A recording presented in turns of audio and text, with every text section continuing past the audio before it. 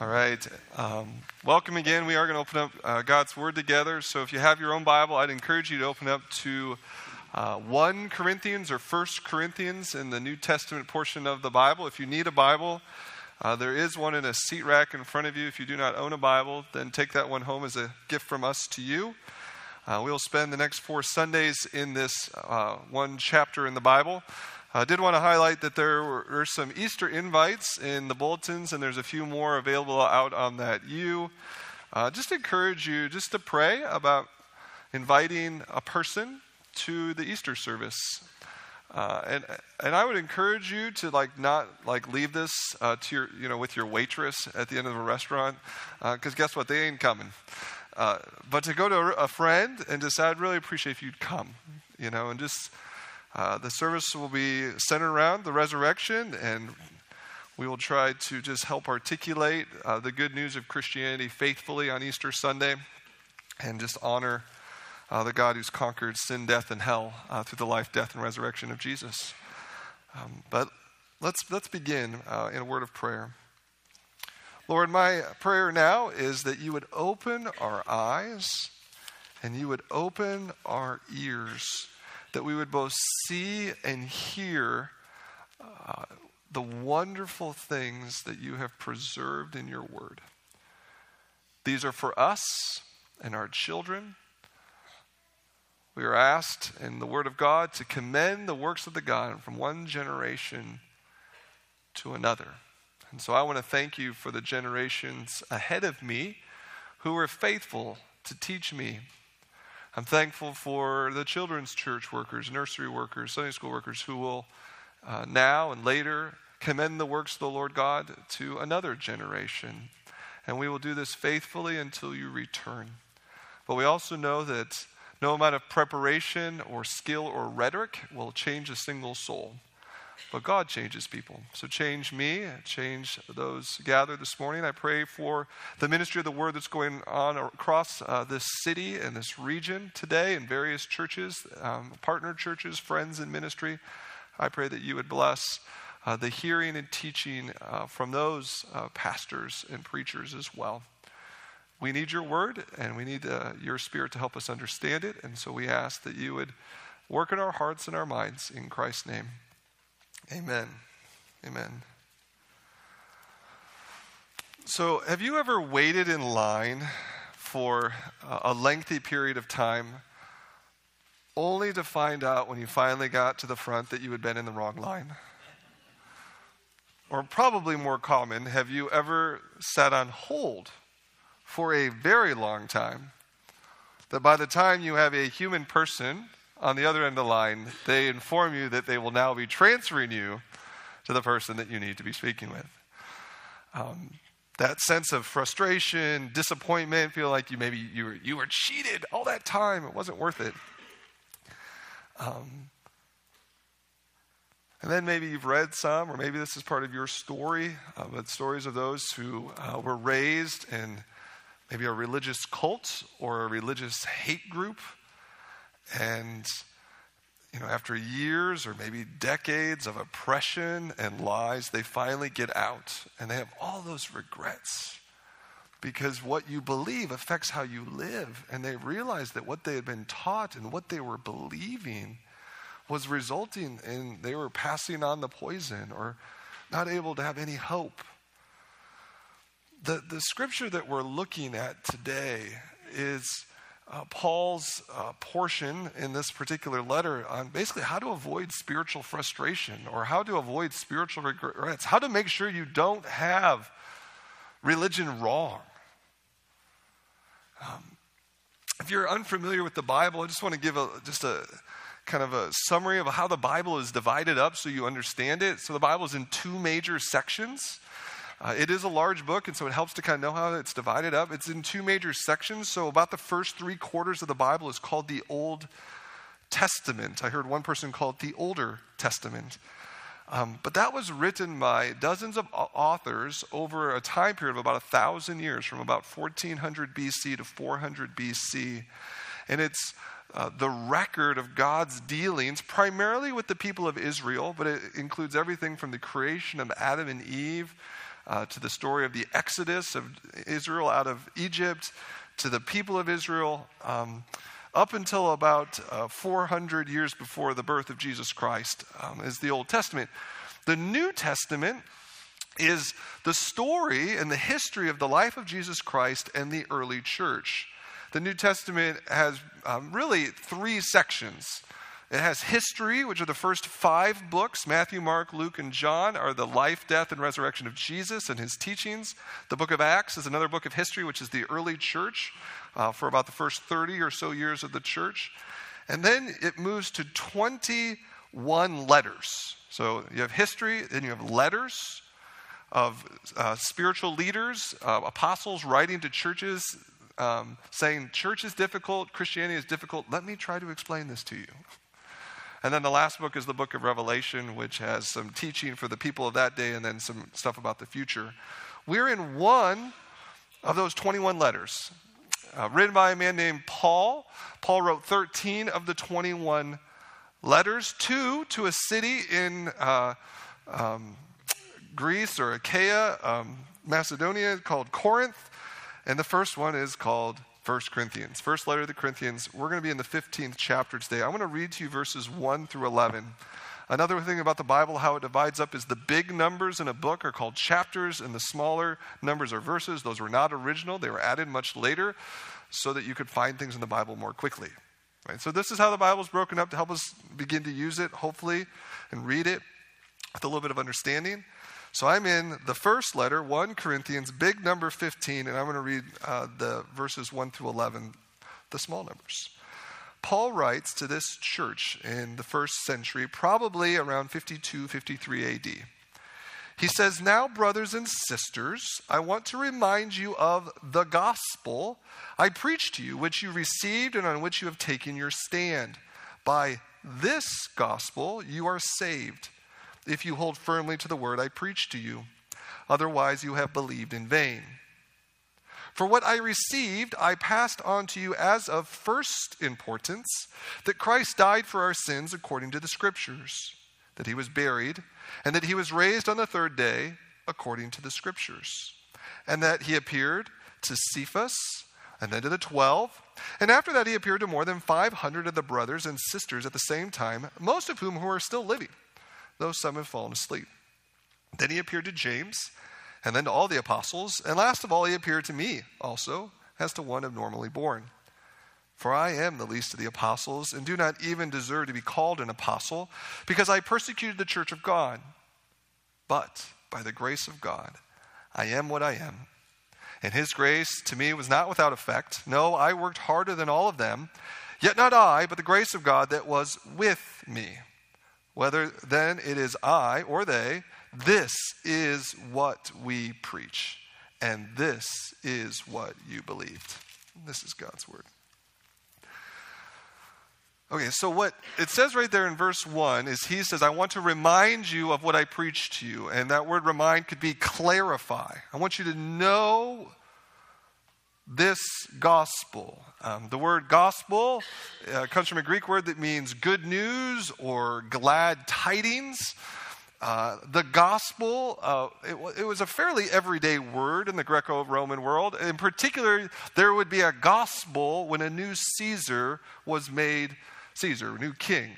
And they would send heralds in all the cardinal directions, and they'd go out to all the major cities and provinces, and they would proclaim the good news that Emperor so-and-so was now emperor, which really wasn't good news for most people, by the way. But this gospel of a new king would be sent out. Well, the message of Christianity is that Caesar is not king, but Jesus is king. And what Paul is going to do in these 11 verses is he wants to clarify and remind what is the Christian gospel. What is the truth, so that it leaves no spiritual regrets, so that you know what is right to believe and where there is actual hope. the letter to the First Corinthians, this letter that Paul wrote, was because he had got word that this church that he had started around 49 AD, so the Apostle Paul was a missionary, and he would go to cities and he would tell people about Jesus, and he would establish leaders in churches, and then he would leave. Well, he had caught word from two different sources that things were confused, and there were practices that were inappropriate in the church in Corinth. He heard firsthand testimony, so people brought him news. They also sent a letter. And so the letter to the First Corinthians is a series of sections where Paul is addressing different things that he's heard about. And what we're going to find out over the next series of sermons is the issue that he's really addressing, the big issue that he's addressing in this section of the letter is the resurrection of Jesus and the future resurrection of human persons. But he really doesn't get to the topic until verse 12. Verse 1 through 11, he's just saying, hey, what is the foundational truths that we're preaching and believing? We're going to get to this issue that you don't understand, but let's just, get what is Christianity in its purest forms. And this is probably one of the best summaries in the entire Bible about what is the gospel, the good news, the glad tidings that have been heralded for 2,000 years. And here it is. And I want to show kind of three interlocking truths that he wants us to know about this gospel so that we can get our minds around the good news and make sure we have clarity on it. These three truths are that the gospel is already and not yet, the gospel is historical and theological, and the gospel is corporate, then personal. I want to jump in. The gospel is already and not yet. Now, when it says here in verse 1, he says, "Now, brothers and sisters, I want to remind you of the gospel I preached to you, which you received, on which you have taken your stand, and by this gospel you are saved." This is the idea that when the good news of Jesus Christ comes out, and people receive it, believe it, take their stand on it, that is, build their lives around it, there is a salvation moment now for the Christian. It was for the Christians in Corinth in 49 AD when they heard the gospel go forth and they believed it. They were saved by God. Jesus in John 5:24, he explained kind of the already nature of salvation. Even in his early earthly ministry, John 5:24, lips of Jesus during his earthly ministry, he taught, "Very truly, I tell you." Does Jesus ever not tell the truth? Why does he have to say that? No, I'm sorry. "Very truly, I tell you, whoever has ears, whoever hears my word and believes him who sent me has," present tense verb, "eternal life, and will not be judged, but has crossed over from death to life." So when there is a belief in who Jesus is and what he had come to accomplish and what he came to do, and they believed in him at that moment, there was this transfer of allegiance. They're no longer in the realm of the dead, the guilty. They cross over to life. And that is an already aspect of any person who believes in Jesus. They are alive to God. Some of the terms in the Bible, it says you can be in a right standing with God. You can have a right relationship with God. If you're a young child and you've done something wrong, and you feel that guilt because you've done something to your mom or dad or your sibling, you know what it means to not feel right with someone. Well, we're born in that kind of relationship with God the Father because we've wronged and we're guilty and we don't feel right with him. Jesus came so that we could be right with our Heavenly Father. And when you believe in Jesus, you're made right with the Father. The Bible also talks about that we come alive to God. That there's this spiritual awakening in our souls. Some of the biblical languages, being born again. Jeff, during the worship service, he quoted 2 Corinthians 5:17, where it says, "Therefore, anyone who is in Christ, in a relationship with Christ, they're alive to God. They become a new person, alive spiritually. The old things of death and sin and addiction go that way, and we begin to live with God. We have access with God. We have the Holy Spirit living in our lives. These are already things that any person believes they have that with God. And Paul wants these Corinthians to know that. But he also wants them to know that there are some things about the gospel that are not yet true. And if we had spent time in all 14 chapters of this letter, you would realize this is probably one of the biggest problems in this church at that time. They were kind of hyper-spiritual people. They thought that they had arrived. If you turn back to chapter 4, big number, little number 8, you get a sense of how spiritual and how powerful they thought they already were. And Paul uses pretty strong language, some form of cynicism or maybe sarcasm, kind of because of what they believed about themselves. Verse 8, he says, already you have all that you want. Already you have become rich. You have begun to reign, and that without us. How I wish that you really had begun to reign so that we also might reign with you. So they had come to believe that they had arrived spiritually. And some of this was because there was this major manifestation of spiritual gifts in that church. And they thought, look, we have all these gifts. We're ahead of the game. We are experiencing God like no one has ever done before. There's a scholar by the name of Gordon Fee, and he kind of summarizes this Corinthian hyper-spirituality this way. He writes, in their view, by the reception of the Spirit, and especially the gift of tongues, they had already entered the true spirituality that is to be. Already they had begun a form of angelic existence in which the body was unnecessary and unwanted and would finally be destroyed. This is why they're going to eventually doubt the need for a resurrection. They have everything right now. They're alive. They're amazing. And here's the thing. Paul wants to affirm, you've got spiritual gifts. God is at work in you, but there is more to come. And so, slow down. Probably some in that church thought that because they had been filled with the Holy Spirit, they could trust their desires and their instincts. And some of them took those desires and instincts to brothels and thought, this is just the body. I'm alive to God. What could happen? And Paul says, this is what could happen. You could get bonded to that person, and you could get all wrapped up in all kinds of horrible things. This is in the end of 1 Corinthians 6. And so Paul, in fact, if you read some of the translations, English translations, probably get verse 2 better than the translation we read from this morning, because it'll say, if you hold to the gospel, it says you are being saved. Like there is a salvation moment that has happened, but there is more to come. God is still trying to work out in you what he has begun in you, but you don't have it all yet. So we should actually question some of our desires and some of our instincts. How we feel is not the good arbiter of morality or goodness. And so the gospel is all ready, but it's not yet. One of the things for us, just before we kind of move on to this second section, because salvation is both already and not yet, some of us need to believe and trust that God is working in us to live godly Christian lives. That is, we can say no to sin and yes to righteousness. If you are caught in any addiction, by the blood of Jesus Christ, you can be freed and live a new life. The Holy Spirit is in you. But he's also given you the church. So don't just do this alone. Invite brothers and sisters to help you. Invite a small group to pray for you. But God has gifted you through salvation in Jesus, the Holy Spirit, to give you new freedoms. But some of us need to know that we don't have everything yet, what has been promised for us. We're going to go through trials.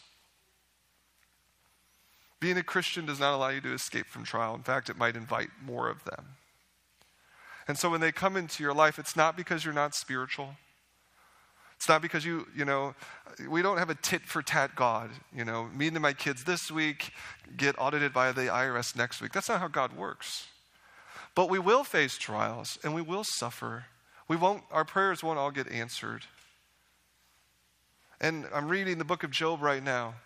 I don't know why that's happening to you. God never tells Job what's going on.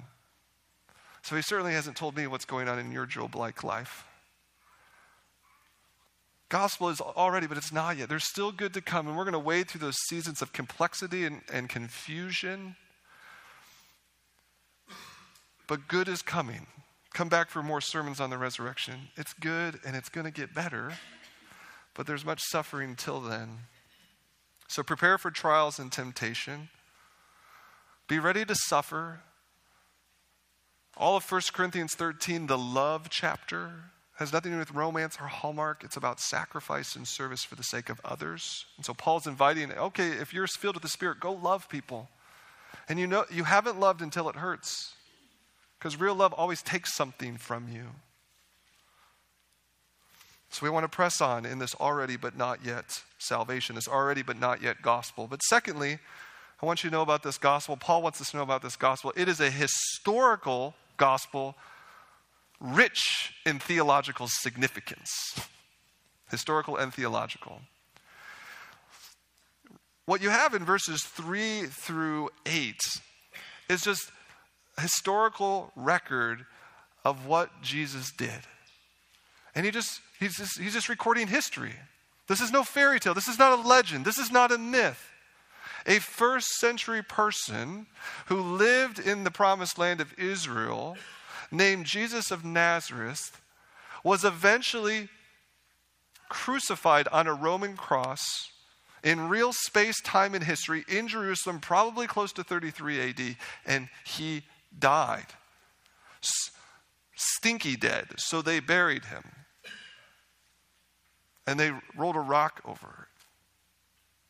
But 3 days later, in real space, time, and history, a real person with real flesh and blood resurrected from the dead. We know from the Gospels, the first people he appeared to were women, which if you were trying to convince the world, you wouldn't record that the first witnesses were women, because at that time, women's testimony meant nothing in a court of law. But the gospel accounts are true, so they said he appeared to women first. And then here in 1 Corinthians it says he appeared to Cephas, which is the Aramaic name for Peter. We know the Apostle Peter. He appeared to Peter. I'm just reading this. Then he appeared to the other original band, the 12 disciples that included great names like Matthew. You should name your children that. Any Lukes out there? John's? See, we got some Johns. Now you're testing me. Those are good ones. James's. So we have these. So he appears to these. And then it says, verse 6, after that, Jesus appeared. This is a physical appearance. This isn't like some sort of holographic glow. He appeared to 500 people at one time. Men and women. And then Paul says, most of them are still living. You can go talk to these people. Most of them are still alive. They'll tell you about this. And then he says, then he appeared to James. That's his brother, who would later be one of the leaders in the first century church in Jerusalem. If you can convince a sibling that you're the Messiah, you probably are.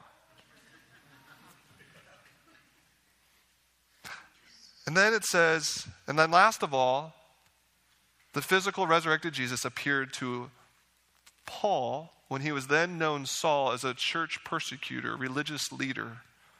He appeared physically and bodily to Paul on the road to Damascus and literally knocked him off the high horse. That's where that expression comes from. What could possibly change a man like that? A real space-time occurrence in history of a man dead, buried, and now resurrected from the dead saying, Paul, or he actually says, Saul, Saul, why are you persecuting me? So that's the history. Christianity is the most historic religion because we are the most falsifiable religion. If these things are not true, there is no Christianity. Hinduism is not rooted in history. The teachings in Hinduism, they're fairly timeless and ahistorical. That is, history doesn't matter. New Age teaching, history doesn't matter. Paganism, modern paganism, about primordial spirits and things of that nature, it doesn't need history. Christianity needs history or we have nothing at all. These events occurred or we should all be sleeping in. If you just want to turn quickly back just to the beginning of the Gospel of Luke. Luke was a physician, but I think he has a little bit of engineer in him because he wanted to check the facts and double check the facts, measure twice, cut once. Luke was a measure 3 times kind of guy.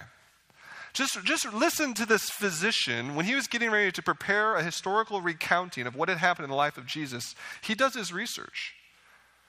He writes in verse 1, many have undertaken, so Luke 1:1, many have undertaken to draw up an account of the things that have been fulfilled among us, just as they were handed down to us by those who from the first were eyewitnesses and servants of the word. With this in mind, since I myself have carefully investigated everything from the beginning, I too decided to write an orderly account for you, most excellent Theophilus, so that you may know the certainty of the things you have been taught. What we have in the gospel accounts were by meticulous researchers who said, we're going to get the facts straight. We're going to talk to eyewitnesses, and we're going to record something for you. Christianity, the good news of Christianity, it's historical, but it's filled with theological significance. And one of the key ideas of theological significance is the 2 different expressions in 1 Corinthians 15, 3-8, where it says, according to the scriptures. That word scripture means the inspired writings of God.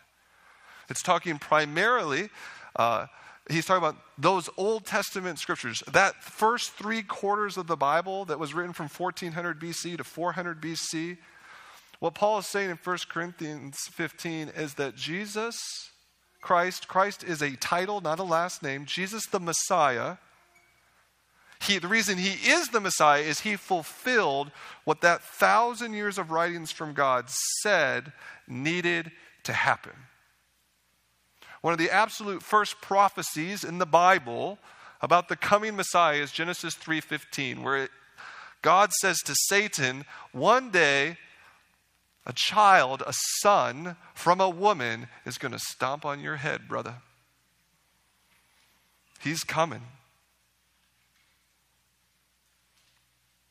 If you turn in your Bibles to Isaiah 53, some of the most kind of stark prophecies about the Messiah dying according to the scriptures and dying in particular for sins.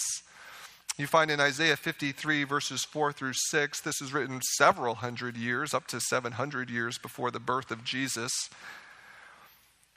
What will the Messiah do? What will he be like? Why is he coming? Isaiah 53, 4-6 say, surely he took up our pain and bore our suffering. Yet we considered him punished by God, stricken by him and afflicted. But he was pierced for our transgressions. He was crushed for our iniquities. The punishment that brought us peace was on him. By his wounds we are healed. We all like sheep have gone astray. Each of us has turned to our own way. And the Lord has laid on him the iniquity of us all. And yet before this chapter is out, it says this one who will die for the sins of God's people isn't going to stay dead. Go to verse 10 in Isaiah 53. It says, it was the Lord's will to crush him and cause him to suffer. And though the Lord makes his life an offering for sin, offerings in the Old Testament means sacrifices burnt up. And though the Lord makes his life an offering for sin, he will still see his offspring and prolong his days. And the will of the Lord will prosper in his hand. After he has suffered, he will see the light of life and be satisfied. And by his knowledge, my righteous servant will justify many, and he will bear their iniquities. These are the things that the Messiah had to fulfill to be the Messiah. And Jesus has done these things, which is why Paul bent the knee, Peter bent the knee, James, the brother of Jesus, bent the knee. Because the things that happened in history had theological significance. Martin Luther King died for a noble cause. Socrates died to kind of prove a point. But Jesus died for our sins. Romans 4:25, Jesus died for our sins, but he resurrected for our justification. This is what God does in Christ. He has theological significance, and he was not to stay dead. If you turn back just to Psalm 16, verses 9 and 10, I believe.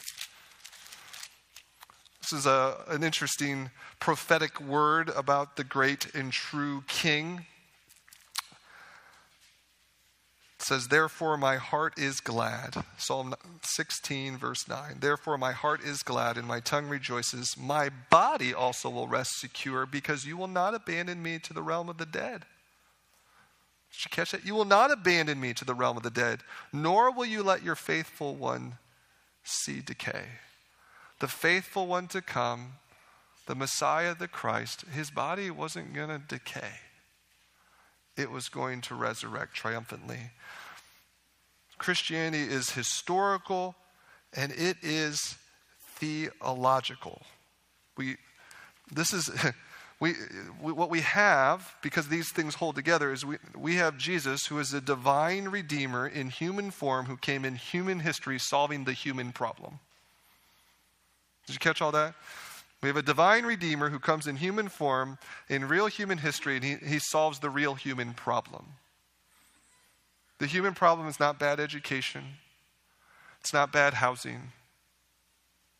It's not Democrats, nor Republicans, nor libertarians.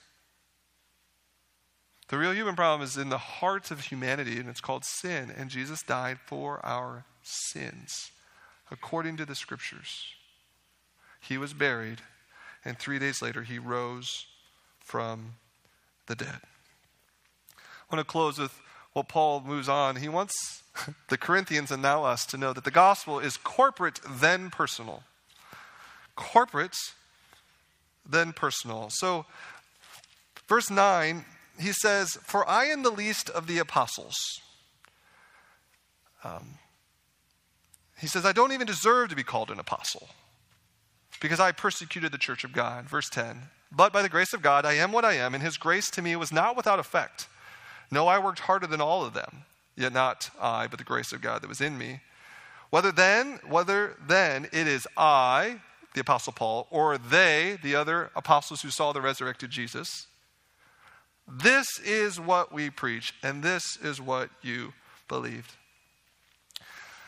It's very important, fellow Christians, church in particular, to know that Christianity is first and foremost about a corporate people of God that Jesus purchased with his blood. It's kind of cool, kind of sexy today to say I'm spiritual but not religious. I talked with a really decent Marian citizen this week who, expressed something you hear often. I don't like organized religion. What Paul has done in this section is he's actually defending his own authority. If you read back earlier in 1 Corinthians, you find out that some people didn't think too highly of Paul. Some really liked the Apostle Peter. Some liked this up-and-coming preacher named Apollos. Some people, they didn't like Paul. And Paul is saying, I am a part of the church of the living God who has seen the resurrected Jesus Christ, and I am presenting to you the gospel that we all treasure and share so that you might believe. We are one family preaching one gospel about one Christ that produces one hope of salvation, and this is for the people of God. Friends, we should treasure organized religion because it started that way. Now, some of you have been hurt by organized religion, and I have too. But we should treasure the corporate church. We should treasure, and I mean that both here, this local church. We should treasure the corporate church globally. We should treasure the corporate church in this city. Because the gospel passes from church to church to church to church to church. Churches come from the gospel. Just a good reminder of where the gospel comes from is Ephesians 2, verses 19 through 20, when Paul writes, consequently, you, Gentile Christians in Ephesus, but now everyone, you are no longer foreigners and strangers, but you're now fellow citizens with God's people and also members of his household, built on the foundation of the apostles and the prophets. So the New Testament apostles, the Old Testament prophets, with Christ Jesus himself as the chief cornerstone. The gospel comes through the church, corporately. And then you hear the gospel personally and believe it. Know that the gospel comes through the church, and that's a wonderful gift. It's very tempting, especially when you live in America, that's very individualized, to make all corporate manifestations of the church secondary, and you and your Bible with your fancy coffee mug with a Bible verse primary. The history of the church, and I think the tenor of the New Testament, says the heartbeat of Christianity is in the church and then in the heart of individuals. The call to unity in the church, the call to love one another as brothers and sisters in the church. This is the tenor of the New Testament. This is what Jesus was building. And so when these Corinthians were trying to kind of pick and choose which Christians they like and pick and choose which apostle they like, Paul's like, don't do that. We're heralding the one gospel. We're part of one family. Don't let that happen. Don't let that happen. I want to close with two illustrations, then I want us to take the Lord's Supper. The gospel is corporate, but then it's personal. And the image I just want you to remember is when you go to a vending machine and that you put coins in, every now and again, it's always the last coin, right? It doesn't quite fall. It costs $1.50 for 20 ounces of soda now. And so you put all $1.50 in and nothing happens. And you know how it goes clink, clink, and you hear that like it didn't go all the way down. And so what do? It's either the pelvic thrust. If you're a Baptist, that's dancing. Or you hit it, or maybe you do the rattle thing, even though it says, please do not rattle. And then the coin drops. And you're like, glory! Diet Mountain Dew, right? It's coming! At some point in my life, and many of you's, the coin dropped for you, and this message about Jesus hit your heart. It might have been rattling up in your head, but it didn't, but then the coin drops, and you're like, he died for my sins. It's not this our sin stuff.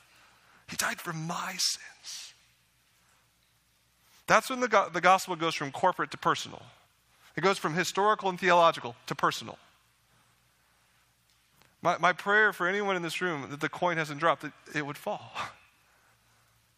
That you begin to believe this good news. Receive it. Take your stand on it. Say, I believe in Jesus. That historical man is now my Savior. It's one of the beautiful things if you read through the Psalms, there's all these personal pronouns. My God, my Savior. Can you say that? Can you use that personal pronoun? This is my Jesus. This is my Savior. This is my God. I believe he's done this for me. I pray that the coin would drop. The second image is something that probably most of us don't do. But there's beautiful paintings in the world that you have to look at for a very long time to appreciate it. There's that old movie, Ferris Bueller's Day Off. He goes and sees the little dot painting. I think it's in the Chicago Museum of Art. I've seen this painting. And you got to get real close. And that's pretty cool. And then you back up and you're like, whoa, that's really cool. Those of you who've trusted in Jesus, the goal for you is not to look for some new hyper-spiritual experience. It's to see the same Jesus. And sometimes you move closer to see a little more beauty and amazement, and sometimes you stand back and you see some amazement. But the goal is to see this same Jesus who died on the same cross, who provides the same salvation, but it becomes more deeply incorporated in your soul, and it begins to change you. The best quote on this I ever got was from a 19th century Baptist named Alexander McLaren. He writes, Christian progress does not consist in seeing new things, but in seeing the old things more clearly. The same Christ, the same cross, only more distinctly and deeply apprehended and more closely incorporated in my very being. If you're not a Christian, I pray the coin drops and you say, my God, my Savior. Those of you who have trusted in Jesus, I want you to hear the same gospel. Jesus Christ died for you. He was buried for you. He rose again for you. And we revel in this. I'll read verses 1 through 2 again as kind of our closing. Pray and then we'll take the supper. He says, now brothers and sisters. Remember, this is written to Christians. Now brothers and sisters, I want to remind you of the gospel I preached to you, which you received and on which you have taken your stand. By this gospel, you are saved, or you are being saved. If you hold firmly to the word I preached to you, otherwise you have believed in vain. Father, I'm thankful for the good news of Jesus Christ. This good news is already, but not yet, historical and theological, corporate, beautifully corporate, and yet still deeply personal for those who have believed personally in the one true God and his Son, Jesus Christ, who are then filled with the Holy Spirit. This is good news. Thanks be to God. Amen.